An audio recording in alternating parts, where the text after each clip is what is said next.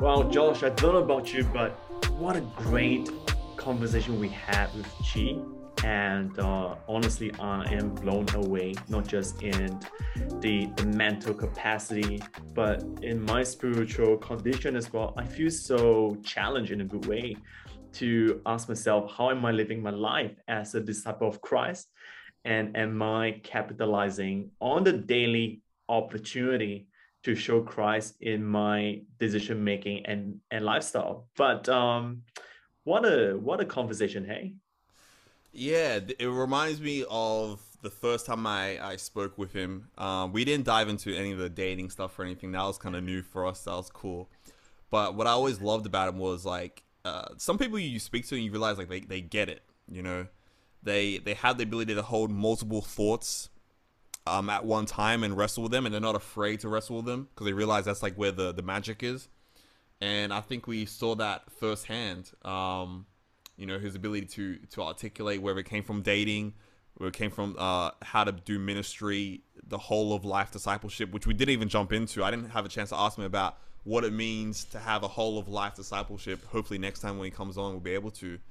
But there was a lot of great points. I think, yeah, it's hard to know which one to go into first. You know.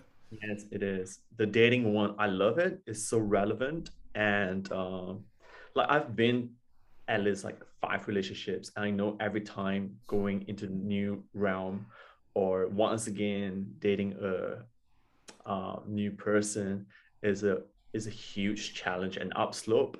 And I just love it that in the start of the conversation we get real with the pains and struggles of Christian dating. Even for Chi, he lost his wife within a day due to brain hemorrhage, and that is Yeah. unexpected. And to jump back into the dating game as a widower with two kids, it is so. I mean, we can imagine how much more difficult it is for him. So I love that. There's great advice with ethics, what we should do. We shouldn't just be laid back and reactive. We should take the responsibility to be proactive Mm. and in just knowing more people, allowing God to work through the conversations and creating sparks as well. But we have to be involved, not just depending on God alone, but we participate in that proactive process to find our life partner. But that's one of the takeaway I have. Yeah. But one of my biggest takeaways is actually what you said. To be honest, Jeremiah, when because I was posing the question of coming from say a biblical background, and maybe if you're very strong in faith, you can be in say the workplace or in business and trust that it's not about winning all the time, but sometimes there's a bigger picture at play that you're unaware of, and that sometimes if you're not say strong in your faith, that may be a hard thing to accept or surrender to. And I love what you said about it in regards to helping those in business to realize, have the abundance mindset and the mindset of asset allocation, that we don't have a resource problem, we have an asset allocation problem. And even though I think that it can be difficult to have make people fully buy into that belief, because maybe they're like Thanos and they're like, we don't have enough, we gotta snap them away. um that argument, I think, is a very important one, and I loved Mhm. how you brought it up. I think it's something that people really need to be aware of, and something that I think people need to really argue and contend with, to say, hey, there's enough to go around, we just need to be willing to allocate it properly. Yes, amen. And even diving into a different question, but kind of similarity as well. We are coming to 7 or even towards 8 billion of people in coming years. And I mean, you mentioned it at the start of the conversation, you're getting back into dating as well, right? So what are something that you learned and you find that, oh wow, I think I would try this out. I would apply this in your current journey of getting back into dating game. um I feel like what I'm about to say is something that can be maybe taken negatively and might be seen the wrong way, but I hope that they people understand what I'm trying to say. Being on there, I realized that there is value in learning how to present yourself in a way that you can be found and people will give you a chance. Um, I think when you're on dating apps, you tend to find that some people are like super superficial and it's completely all looks, Mm, and a lot of it is driven by that, unfortunately.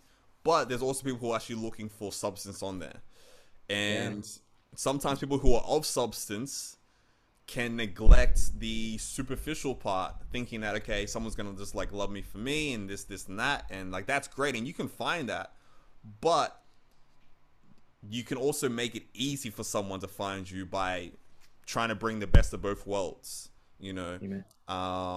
So I think for me, kind of initially coming in with maybe that the second mindset of okay, I'm just gonna be myself, and you know the right person's gonna pop up, and then you realize no, you're gonna be trying to swipe for a long time, you're not gonna get no matches. So trying to put more effort into saying how can I show substance and appeal, so to increase the chances of you know more opportunities coming my way, kind of thing. That's what I learned through dating apps.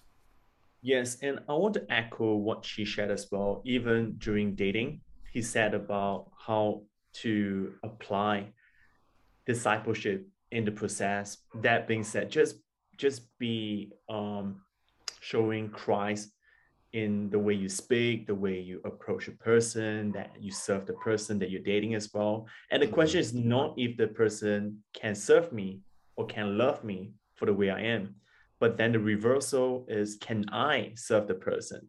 Can mm, I be of value to the person that we can be in a long-term relationship, you know, and just allow God to use us as a couple, for example. And I thought that is what a great mindset shift, because in today's world we are trying to, even with like online dating app, I would uh suggest based on observations, we are looking at what we want. No, I want this and that, I want this and that. But he really brought out a great point is what can I give? What can I serve? What can I add value to when I meet this person whom I think might be a good match to me? mm. Yeah, no, that's I completely agree with you. Yeah, like even I find myself that was actually challenging for me, like to remind myself, um, in you going in, are you going in to serve? You know, not just to receive, but to serve. Um, I'm someone who I believe in service first, but I also believe that in also being served. Mm, I believe in giving and receiving. So, with that being said, I find that there's many ways to serve someone, even in how you present yourself, in being appealing per se. I think there is service in that, in letting someone know, um, potential relationship with me, I will be able to meet multiple areas of your life, whether it is mentally, emotionally, physically. I'll be able to perform in all those areas, and I just think that sometimes we think of service as something that is always what's the word, that it's we look at service like if you're not serving them in like say I don't know teaching them about God or giving to them in just mentally or emotionally, that's all service is. But even serving someone physically is service as well. Now, obviously, you want to do it in the lines of marriage and do it in a pure way. But even your own body is a way of serving someone as well. So I true. think that there's two things I'm coming down to. One is in serving, we can serve people mentally, emotionally, and physically. So we're actually hitting that triune. Amen. And I forgot the second thing I was going to say actually, but oh, now I really want to remember what was it. I can't remember what that second thing I was going to say now. But yeah, I think service needs to be at our forefront.